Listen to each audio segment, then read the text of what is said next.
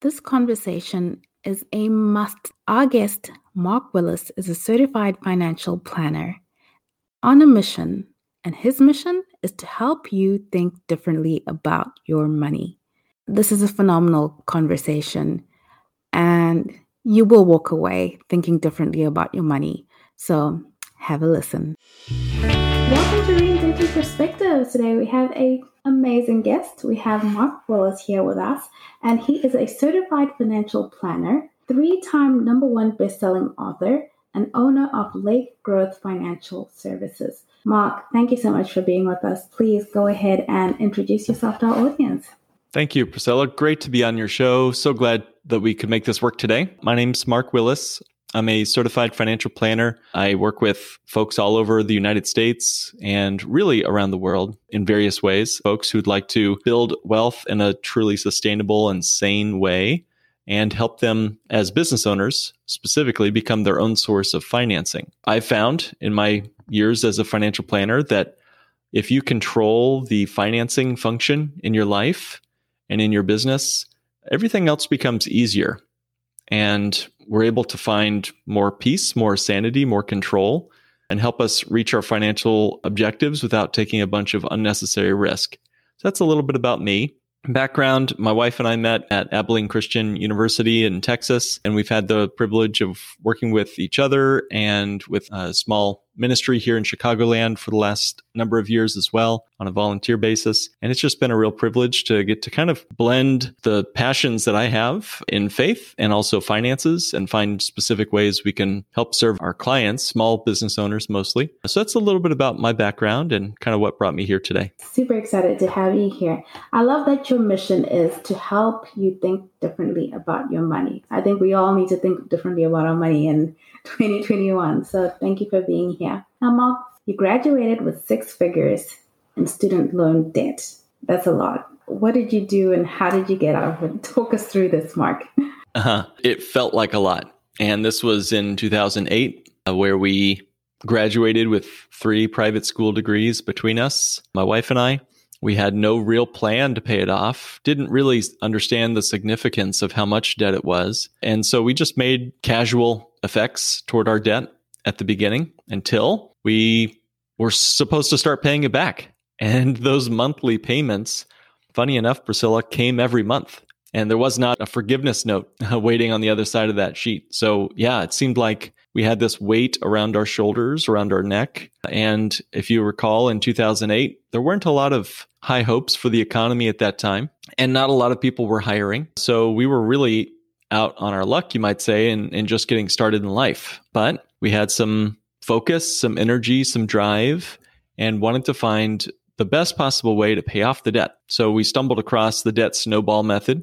Very popular way of paying off your debts. It's a strategy where you just pay your minimum on all your debts. And then on your smallest debt, you throw everything you can, all the income you can make and you can afford not to spend at the grocery store. You throw all the money you can at that one particular debt, the smallest debt, or the one with the lowest interest, or highest interest, depending on what you want. So we went after the smallest balance one at a time. And we got about a third to a half of the way through the project. We started with $120,000 in student loan debt. And we got down to about 70 or so before we started realizing something felt empty inside. And I wonder, Priscilla, if you or your audience has ever, had one of those indulgent moments. You might eat a donut or an ice cream or something like that, and it feels so good as you're eating, but then you get to that certain point and you just get this pit in your stomach. You get that kind of empty feeling. And that's almost how it felt when we were paying off our debt. It was almost like we had just had this nice sugar high of seeing our debt balance come down. And it was almost like one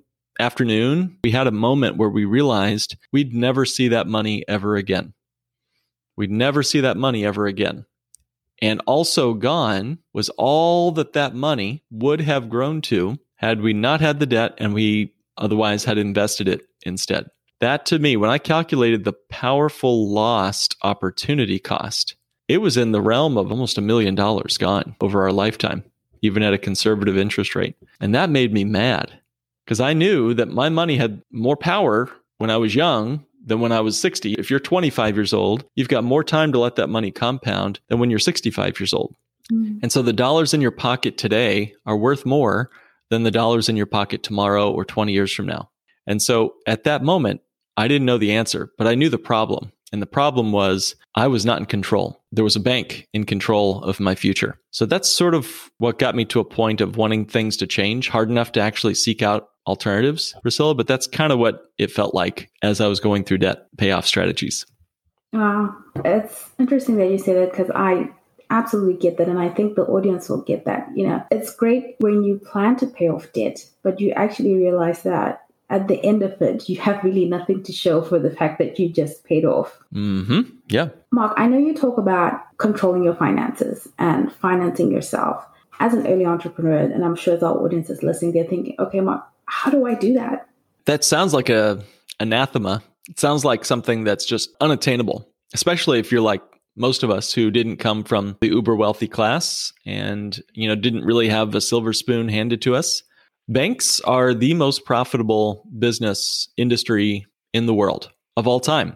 There's a book written by David Graeber. The book is called Debt: The First 5,000 Years. Wow, what a title. The basic premise of the book is that debt and banking exists and it permeates your human civilization like just about as deeply as anything else. Music, artwork. Banks are right in there with the rest of human civilization at the very roots, right down to caveman days. It was such an eye-opening book for me. The powerful concepts in the book really relied on, I guess, the truth that we're already in the banking business. We're already doing what banks are telling us to do with our money, and we're already doing the things that bring the banks the profits, but we don't always see the end result. We don't see the profits at the end of the day. That's absolutely true. Banks are really just like any other business, and they're also out to profit. It seems like all of modern or maybe Western society is designed to kind of thrive economically from debt. That it's almost like that's our normal participation in the economy. Now, for an early entrepreneur starting out in business, what would someone focus on for financial health? That's a great question. If you're early on in your business, and you've had some wonderful guests on your show earlier that helped your audience focus on their profits, I would definitely suggest that you find the smallest hinge that can swing the biggest door.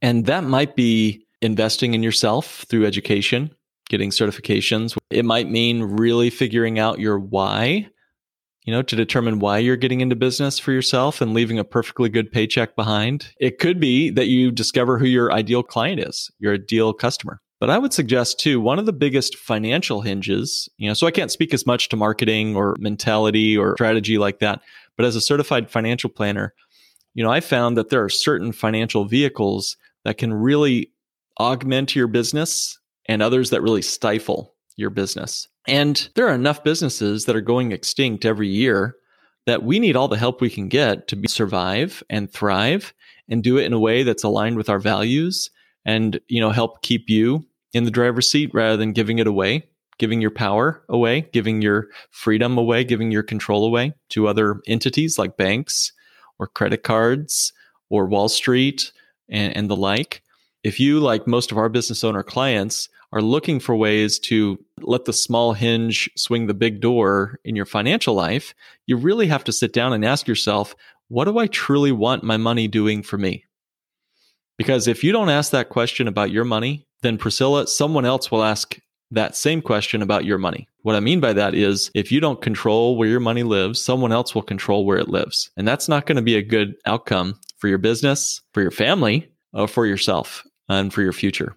So it really starts with asking some basic questions like, hey, what sort of characteristics do I want my money to have? If I could put my money anywhere in the world, cryptocurrency, hedge funds, real estate, annuities, the list goes on, right? 401ks, so many more different similar strategies from around the world. You really have to ask yourself, well, what happens when I put my money in this little bucket over here? What does it act like? What sort of characteristics does it have? And one of the more interesting conversations I like to have with clients over Zoom or over the phone is just something like that. Like, hey, if you could wave a magic wand, if you could create a brand new financial instrument that is never before seen, a unique creature in the world, what sort of attributes, characteristics would you want that money to have? And they'll go on and answer that question. I'll give you two or three. I'd love to play a little game with you if you'd like, Priscilla. Sure. Like, what sort of characteristics would you want your money to have? I'll get you started with one or two. Like, how about a competitive rate of return? Good rate of return. Access to money. That's another one. A lot of people tell me is very important to them. Getting access to the cash. That's very important for the business owner to get access to the money without penalties. Does that spark any ideas for you? Yeah, definitely. For me, I think of just the growth of the money in a safe asset, something that I don't have to spend a lot of time trying to figure out, something that's simple to understand, that's safe, and I can just check on it reasonably at reasonable intervals. Yeah, those are the attributes that I would want. Simple, safe, doesn't require a lot from me, but I'm sure that there's some growth happening there. Yeah, you just want it to work. Yes. It's like our smartphones. I don't have a clue how they smash cameras and GPS and radio antenna. All I know is I swipe and the thing works. And it's incredible that we have this in our pockets. And I agree with you. I think simplicity, if we're going to be running a business, we don't also need to become full-time investment professionals. I might be selling wedding cakes, whatever, but I can't also be a full-time investor. And it wouldn't really help my business if I was. If I had all my money in stocks, bonds, mutual funds, ETFs, and similar financial vehicles, not only would I have to track them all the time, how's the Dow Jones doing today? How's the stock market doing today?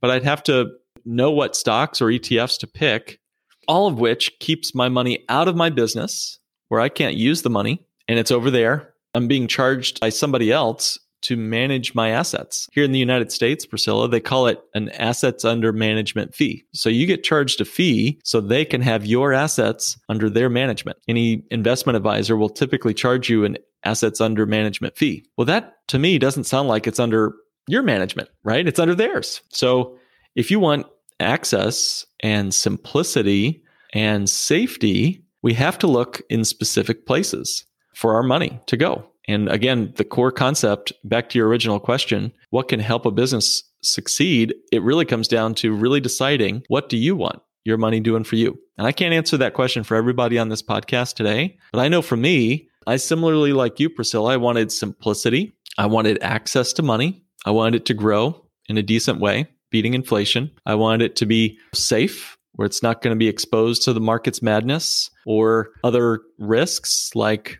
creditors and predators out there. So all of that really bundled together my search for not only for my financial future and my own business that I wanted to get started, but also to pay off all my student loan debt. How could I use this account, whatever it was, to pay off my debts and help me become not just debt-free? I wanted to be better than debt-free. I wanted to be more than just solvent at net zero. I wanted to be thriving.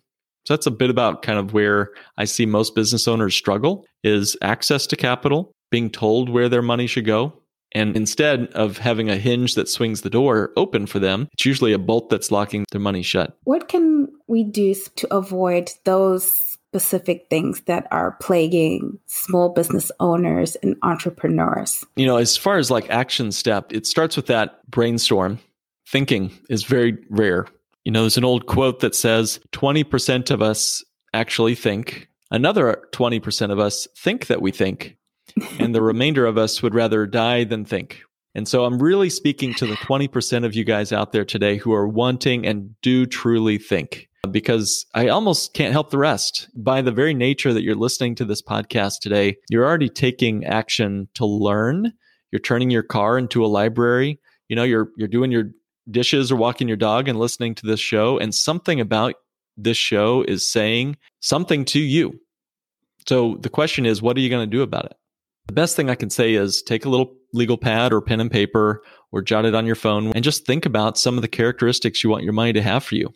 It takes 15, 20 minutes, but I promise you most people will spend their entire life and never slow down to think about the characteristics they want their money to have for them. We've got a little course on our membership site that helps you think through this. It's free.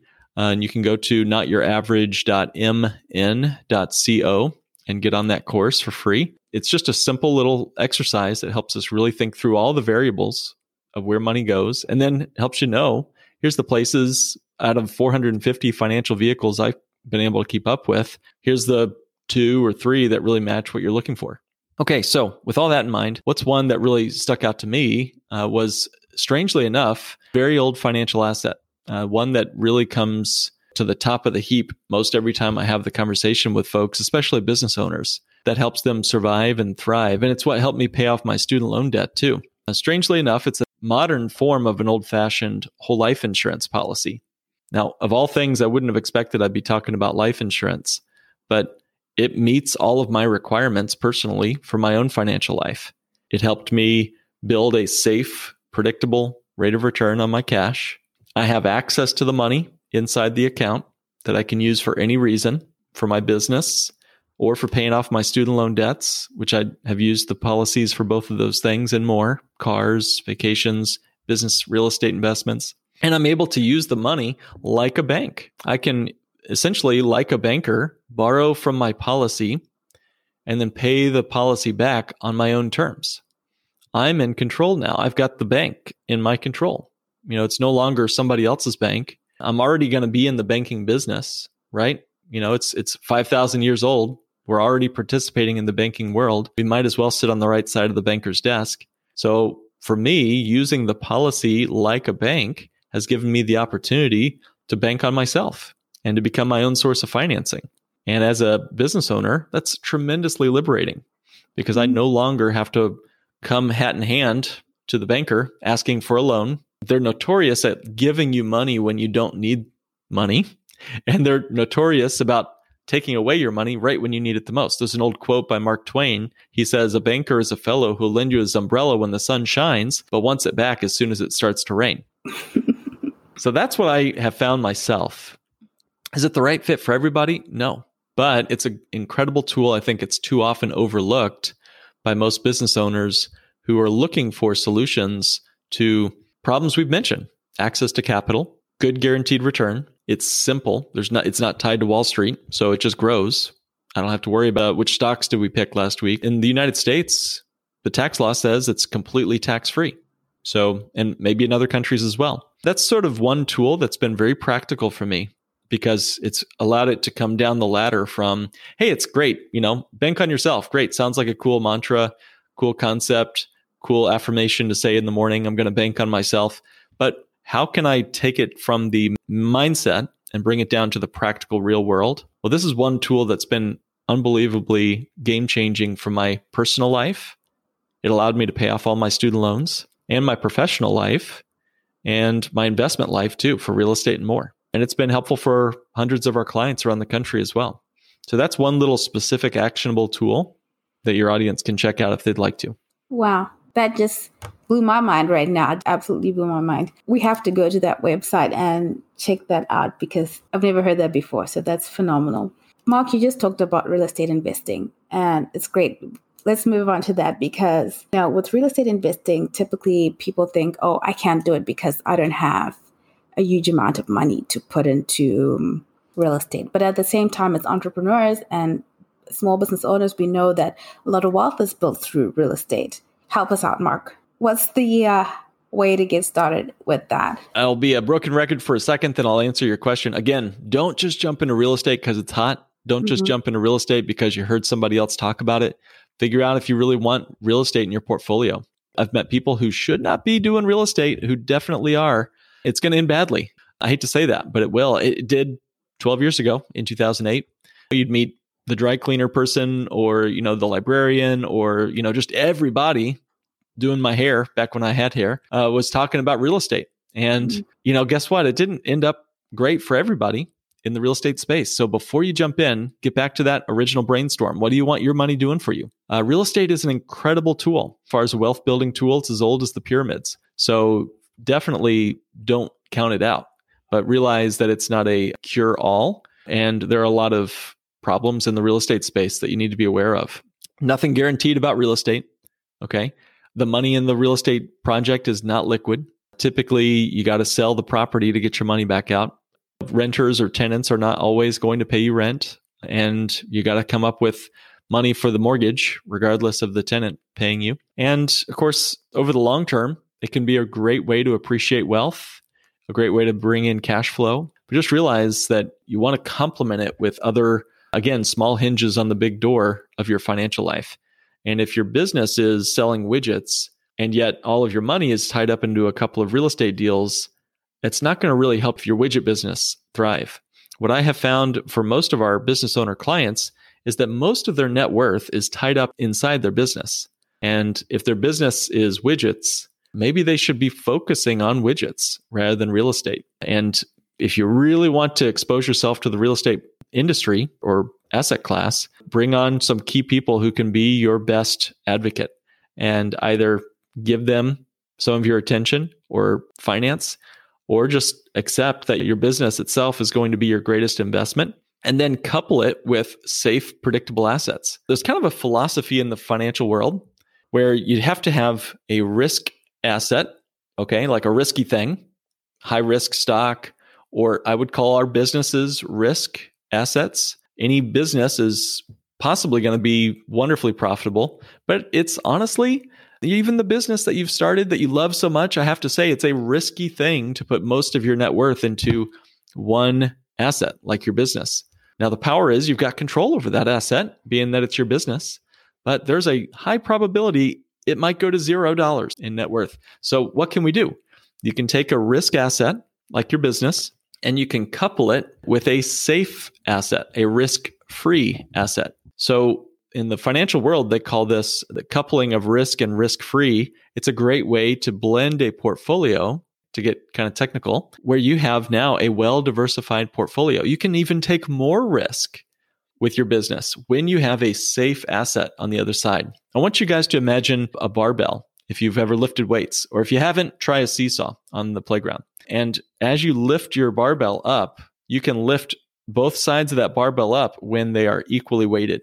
If you've got nothing on one side and 100 kilograms on the other side, that's going to be a lot of trouble lifting that barbell up. But if you've balanced it between the risk side and the risk-free side, you can have a ton of fun and you can get really strong that way. So again, using that whole life insurance contract, it has no risk since it's growing guaranteed. Literally, the word guaranteed is written right into the contract that the insurance company gives you. So you've got a predictable, accessible, guaranteed to grow for you every year asset on this side of your barbell. And on the other side, your business or your real estate investment or anything else that might come with some risk or speculation. So bringing those two together can be like, toast and Vegemite or peanut butter and jelly. I got to get some Vegemite again. So, or Batman and Robin, or nitro and glycerin. They just work better together. Mm-hmm. So when you get a whole life insurance contract with your business or your real estate deal, it just works. I'll tell you a very quick story, then I'll hush. Just had a guy in Michigan a few years ago when the real estate market was very depressed. He borrowed several $100,000 out of his life insurance policy, and he used that to buy 22 real estate properties, 22 properties over time. And he was buying them on the cheap, 50 cents off, 80 cents off the dollar, some of these properties in Michigan, Detroit area. And he used his policy. Now, his policy was continuing to grow as if he had no loan against the policy. Like a bank, the bank gets to have double dip. It gets to grow the money. As you've borrowed out the money, the policy's wealth continues to climb and grow guaranteed. And he has his real estate working for him as well. Now, could that real estate have gone to zero? I guess so. But it didn't. And he got an incredible 7-figure return in terms of dollars between his whole life policy and all of the real estate properties he bought and then sold later on. So that's an incredible way to blend two things together to make them stronger without having to become an investment expert. You couldn't do that with stock market accounts, brokerage accounts, things like that. Yeah, thank you for that. I love these shows where we get to talk about the money side of business, because a lot of the conversations we have around small business entrepreneurs is marketing, is products, is this and that. And it keeps us so busy that a lot of times we forget that the money is very, very important to our futures, even outside of our businesses. So great to have these conversations, and thank you for sharing that. You got to go back to Jesus. Jesus spent more time talking about money than he did about any other topic except the kingdom of God. Marketing, sort of like evangelism, he spent more time talking about money than about evangelism or marketing. I just think there's some really interesting things we can learn about our faith in how we put our money to work. So where we put our money makes it do different things. We've talked about that. but it also does different things to our hearts. And if all of my money is tied up into the stock market, that changes how I feel. When the market crashes, I feel poor, even though I didn't sell a thing, right? Even though I didn't lose anything, it was paper losses. It's just digits on a screen. But if my money is tied up into something that just tanks one day and then is up the next, I feel rich. I feel poor. I mean, that does something to the human heart, doesn't it? Anyway, I think sanity and predictability helps us pay more attention, less attention to our money, having to watch that, wild beast over there, and spends more time with things that really matter. Our family, our faith, our business, the things that we can see, touch, experience, enjoy about this life. So I'm off my soapbox, but that's one thing that I've noticed as an ancillary side benefit to just, again, thinking carefully about where you want your money to live. Yeah, that's a great perspective. And you're absolutely right. You can literally drive yourself crazy keeping track, even trying to keep track. It's almost impossible, actually, unless it's your full-time job to keep track of what's happening in the markets. Now, I have to ask you this, Mark, because I saw this and I said, we need to find out about this. What are the things to consider when it comes to a tax strategy? I don't know where everyone in your audience is living, so the tax law will be different in your country, but I will say the themes that I notice are, do you want to pay taxes on the seed or the harvest? This is true around the world. And every tax law I've looked into, financial vehicles either require a tax on the seed or a tax on the harvest. So I'll tell you a quick story. Farmer, getting up, getting his coffee going, and he's just getting his day started. And he hears a knock at the door. So in walks a tax collector. In the United States, it's the Internal Revenue Service. In walks this IRS agent, sits down at his table, and the farmer says, "Hey man, what are you doing here?" And the IRS agent, the tax collector, says, yeah, we just wanted to ask you a simple question. And how you answer our question will determine how we treat you in terms of your taxes for the rest of your life. And the farmer says, "Okay, well, I'm listening. What's the question?" And the IRS agent says, "Do you want us to tax you on your seed or on the harvest?" And the farmer says, "Well, that's easy. I want you to tax the seed. I want my seed to be taxed, so all of my harvest is mine alone." And the IRS agent takes a few notes. He gets up and he's walking out the door, and he looks back at the farmer and he says, "You said the seed, right?" And the farmer says, "Yeah, the seed." And the IRS agent says, "Well, that's funny. Why are all of your retirement accounts taxing your harvest?" And that's the truth. Most of our retirement accounts, the supers, the RRSPs, the 401ks, the IRAs, everything that we have in the Western world that I'm aware of, and maybe other countries as well, typically have a taxable harvest where all of our money will be taxed in retirement. And this is something that has only been around really in the last generation or so. The 401k here in the United States, of which many other retirement vehicles have been modeled, is taxed on the harvest. And yet, if I was to ask anybody, almost to a T, I can't think of a single person that I've talked with over the last 2 or 3 years who said that they believe taxes are going to be lower in the future. They all think taxes are going higher. I don't know about you, Priscilla, but in our country, taxes are looking like they're going to go higher over the next 20, 30, 50 years. So the question really is, do you want to pay those taxes? I'm happy to pay a fair tax, and I need to pay my taxes. There are plenty of potholes here in Chicagoland, let me tell you, on the roads. But I don't need to leave the IRS a tip. I don't need to leave them more than is obligated. So do I pay my taxes on the seed or the harvest? And where you put your money will determine that outcome. You don't get to decide. Once the money's in a traditional 401k or IRA, the government's already decided for you that you will be taxed on your harvest. So think carefully about that particular question. Now, we could go into more about taxes if you'd like, Priscilla, but just on a very basic notion, the retirement account you have, or hopefully have, the wonderful thing for business owners is the 401k and similar plans in other countries, they don't just give you those when you start your business. So when you're a business owner, you get to decide where you're going to keep your retirement account. And hopefully you set one up for yourself. Ask yourself, do I want to be taxed on the seed or the harvest? Yeah, that's a great question. I think everybody needs to do their homework and really think about that. To take these things for granted. I think for the average person, we're just happy having a retirement account, that we don't go deeper, and then we get shocked when at the end we don't actually have the money we thought we had. If we have a superannuation or a 401k, we are partners with our governments in our retirement account. And it's a surprise to learn that a third of your money in those accounts doesn't belong to you. A third to more, depending on how high up taxes go, which is a big surprise, isn't it? Terrible surprise to have, but there are financial vehicles you can have that are available tax-free in retirement. It's not a death sentence. It's not locked in. And so thinking carefully about where your money goes will really help you enjoy the life you want to have. Yeah, absolutely. Now, I found this term that you mentioned, and I've never heard this. I said, I got to ask you, what does it mean to go upstream financially? Well, we're all on that journey, upstream or downstream. And we can either just let our gutter take us down the stream of life. If you were to meet the average person on the street and you started to kind of understand their perspective on money, you'd start to see a theme. Either they're moving upstream or they're moving downstream. And I want you to envision a little like tennis ball floating down the gutter of life, just passively getting pushed around by the streams and currents and garbage and whatever else. And it's going to end up wherever it's going to end up. That is the typical financial journey for most people.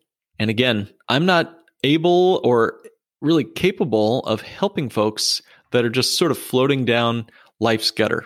But what I think can be truly transformative is having meaningful conversations with folks over the phone, Zoom, around the world, where we're learning to move upstream, to find ways to bend and dodge the mainstream current that's coming right at us all the time, to tell us to put our money into a 401k or an IRA or a superannuation or anything else and say, all right, is that truly what I want? Because maybe it is. But if it isn't, what else are they not telling me that I can do with my money? And you can always just start the conversation by saying, hey, I don't know what the truth is, but I know what they're telling me is not the whole truth. That's a great way to start your thought process. I had a mentor of mine sit down with me as I was going through my own debt payoff strategy. And I was still a debtor. So I'm in the bottom part, the financial stream, you might say. And the mentor said to me, this was a move to help me move upstream. He said to me, Mark, is it possible Dave Ramsey could be wrong about something?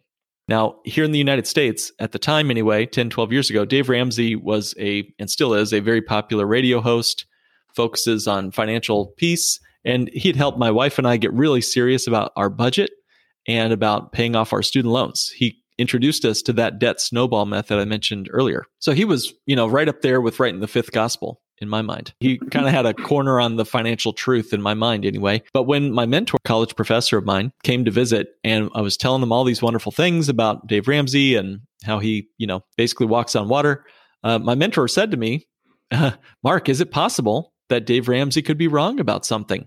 And that felt like a ton of bricks and simultaneously felt like I'd been liberated. I don't know if that concept makes sense. Once I heard that and I let it creep into my closed mind, it felt like I was moving upstream, and I'll never stop moving upstream now. Not only did we stop the debt snowball method, but we then did something that we now have trademarked, the debt snowbank method, for paying off our debt. And that's where we build up wealth in our own bank, our whole life policies, and we borrow against that to wipe out debt. That's how we paid off the rest of our student loan. Rather than just being net zero, when we finally got to debt free, we'd be $0 in our bank account, and we don't own anything and we don't owe anybody anything. We're at $0. Okay, we flatlined our financial life. That's sort of the best you can do with the debt snowball method, getting back to net zero in your life. And I don't want to just crawl and scratch my way back to the starting line of my life. I don't want to just get to net zero. I wanted not just to be debt free, I wanted to be better than debt free. And so we've started the debt snowbank method, where we built up money in our policy as we continued to pay down our debts. And at some point, each of our accounts on our remaining student loans had enough left in the student loans where we could borrow against our life insurance and wipe out the debt.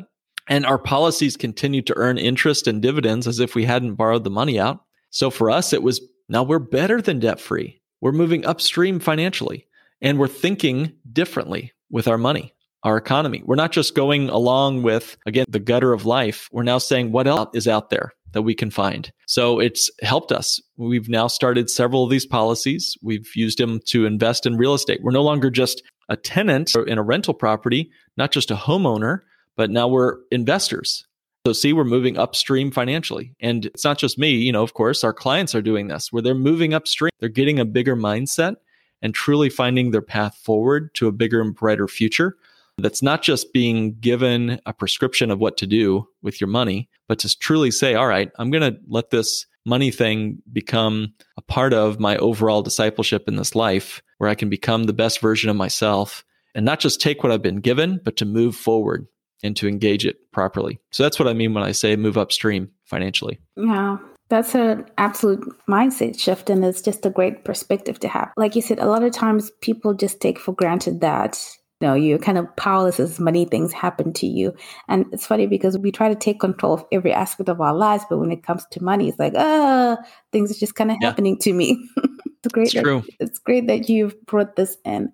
Mark, how does someone begin? What resource, what book, what way of thinking would you say can someone begin to build up the right kind of knowledge to shift that mindset money-wise?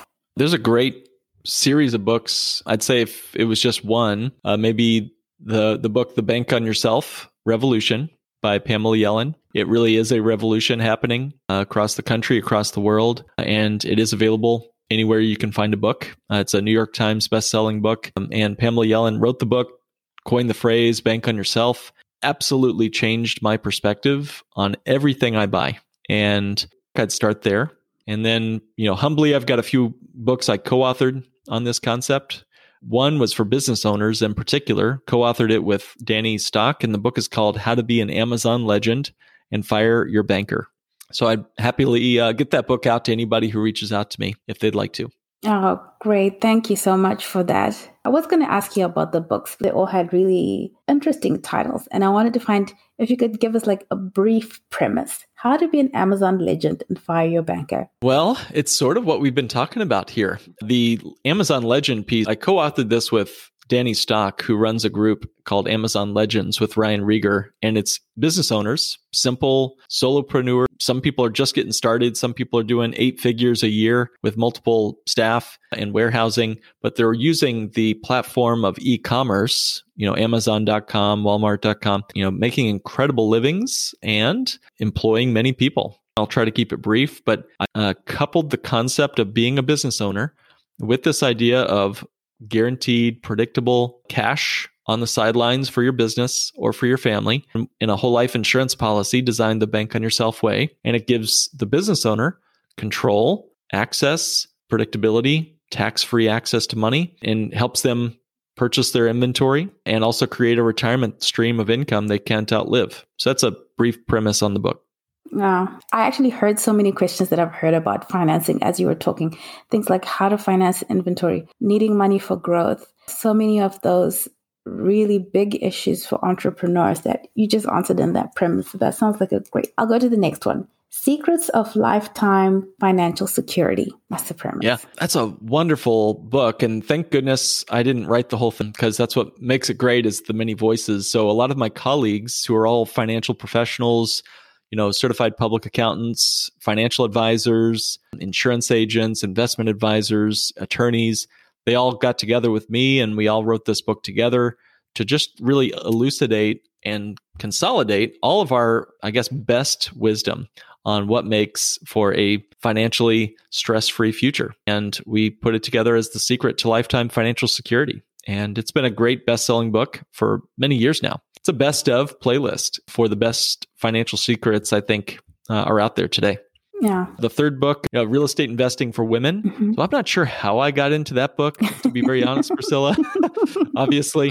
But I was so grateful. Monica Sawyer, who's just been a wonderful delight to work with for many years, she invited me to be one of the only guys collaborating with her on that book and really just helping folks discover same strategy. My mission, as mentioned earlier, is to help people reach their financial milestones without taking unnecessary risks and to become their own source of financing. I believe that financing and banking is the biggest wealth transfer in our lifetime. And I'm saying even if you pay cash for things like a real estate property or a car or remodeling your kitchen or sending your kid to college, all of the stuff we got to buy in our lifetime is either going to be paid for with somebody else's bank or your bank.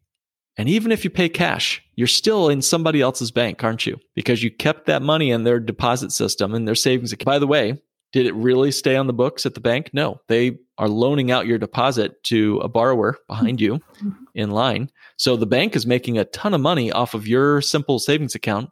They pay you no interest, and then they go turn around and loan that money out for 10% or whatever the loan rate is. That's an incredible business model. And once again, why banks are always going to be with us for the next 5,000 years. So anyway, either we're in the banking business at somebody else's bank or we're in the banking business at our own bank. And one thing's for sure, one thing I've absolutely become convinced of is that I want to be the banker. If it's going to be a banking transaction like a car or kids' college or whatever, it's going to be run through my family bank rather than through somebody else's. So that's what that book is all about. How to use the same strategy for real estate investing. What has faith meant to you on your journey? Oh, man.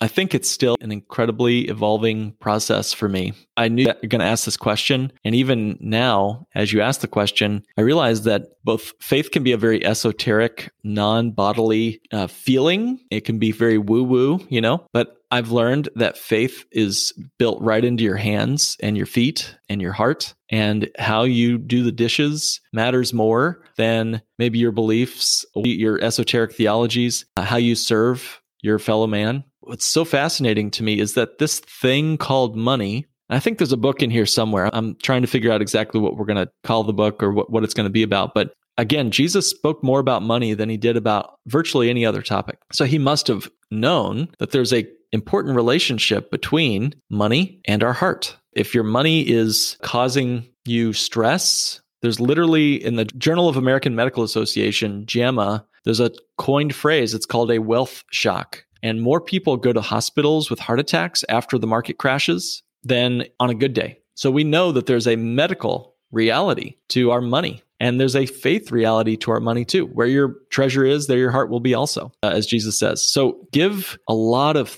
weight to where your money is, because it will impact not just your returns, your taxes. It's going to impact your faith. It's going to impact your family. That's crucial. So maybe that's the shortest answer I can give you, but there's a lot more to it than that.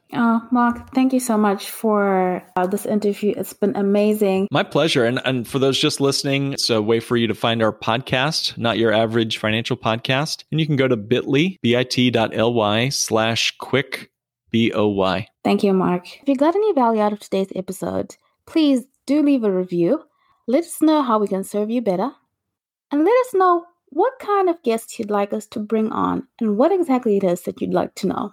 Also, connect with us on Instagram at Reinventing Perspectives or visit our website www.reinventingperspectives.com, where you can grab a free preview of our latest book, The Christian Entrepreneur's Toolkit.